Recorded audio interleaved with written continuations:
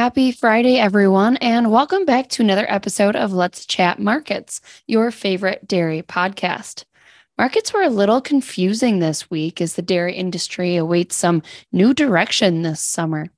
In the US, market participants have fully accepted that milk is now positive and slightly improving, while demand is relatively uncertain for a handful of products. Data releases were very light this week, and all eyes are seemingly on weather no matter where you look. Drought and heat wave concerns are back throughout Europe, which leans kind of bullish. The North Island in New Zealand is the opposite, as July rain was double what it typically would be, and paddocks are what Kiwis call puggy, which likely means very damp for the cows. And the South Island continues to combat very cold weather. I continue to read and hear that farmers do have plenty of supplemental feed on hand this month in New Zealand, should those fields not completely improve or dry out over the next couple months.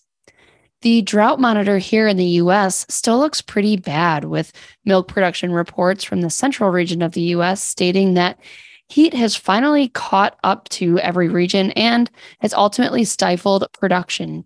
Though in California, milk output really varies throughout the state.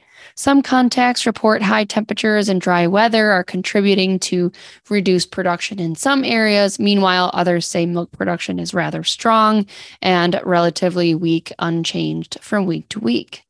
On Monday, we release our updated price forecasts, looking out 18 months within that report. On Tuesday, the industry will get a fresh global dairy trade auction, and the executive team will hold our monthly Outlook webinar, so be sure to sign up. You can find that form at highgrounddairy.com/webinar. Lucas Feast is out in Idaho today attending the Idaho Milk Processors Association annual meeting. And as a result, we have a very special guest with us today to talk about an ever present issue across the agricultural sector. Actually, two issues in a way. I'm sure a number of things pop into your head given all the volatility around the world today, but we're going to talk about some global transportation issues, which just so happen to be made worse by labor challenges. With our very own Kara Murphy, whom started with us just a few short weeks ago. Thanks for chatting with me today, Kara. I'm very happy to be here. Thank you. Okay, where should we start? How about labor? Yeah, labor has been a leading challenge to economic recovery across the globe.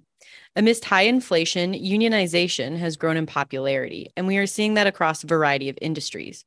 When it comes to freight, there are typically three different areas to look at: ports, rail, and trucking, as they are all interconnected. Well, clearly this is an issue all over the world, but let's start with the US, shall we? Sure. Union negotiations in West Coast ports have been moving along steadily and have remained relatively quiet as of recent. However, trucking protests at Oakland, Los Angeles, and Long Beach over California's AB 5 labor law caused several more slowdowns, pushing container ship wait times out. Wait times increased dramatically last year and have since been elevated. More ships have been diverting to other ports, but that has caused wait times to those to increase. Maersk, a shipping logistics company, noted recently they do not expect the U.S. port situation to improve anytime soon and to plan accordingly. On the other hand, rail union workers are currently in a no-strike 60-day window as the federal government steps in to help facilitate union negotiations there. Prior to the government intervening, several unions voted unanimously to strike, which, if an accord is not met before the window is up, rail slowdowns are likely to occur into peak harvest season. Ugh, that sounds awful. Where else are we seeing these union strikes happening?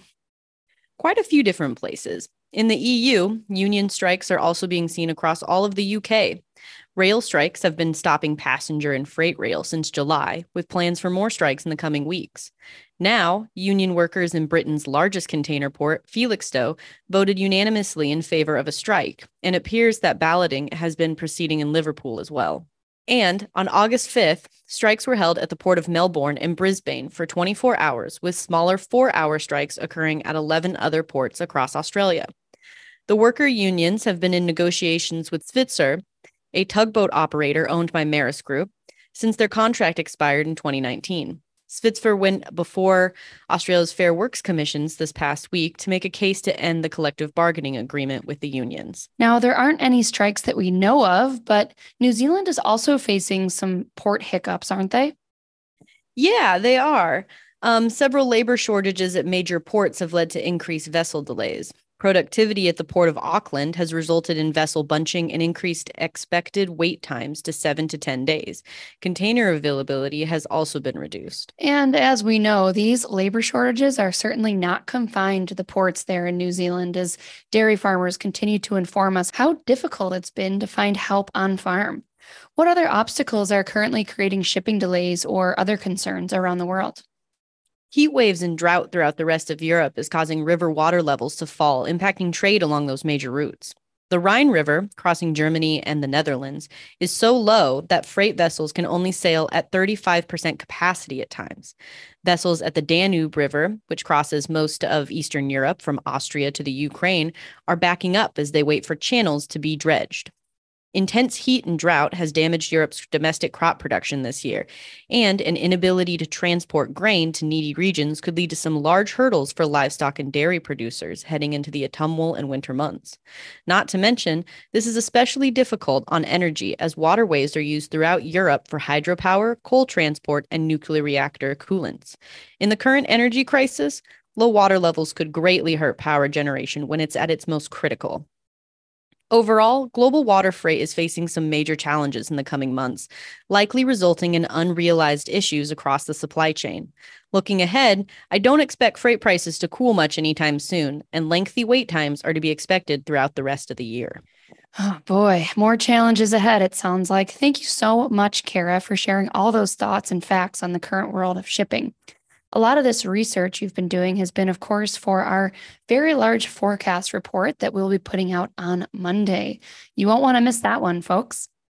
All right, that does it for today. We look forward to coming on next week to recap global dairy markets and share our worldviews with our listeners. Have a great weekend. Cheers.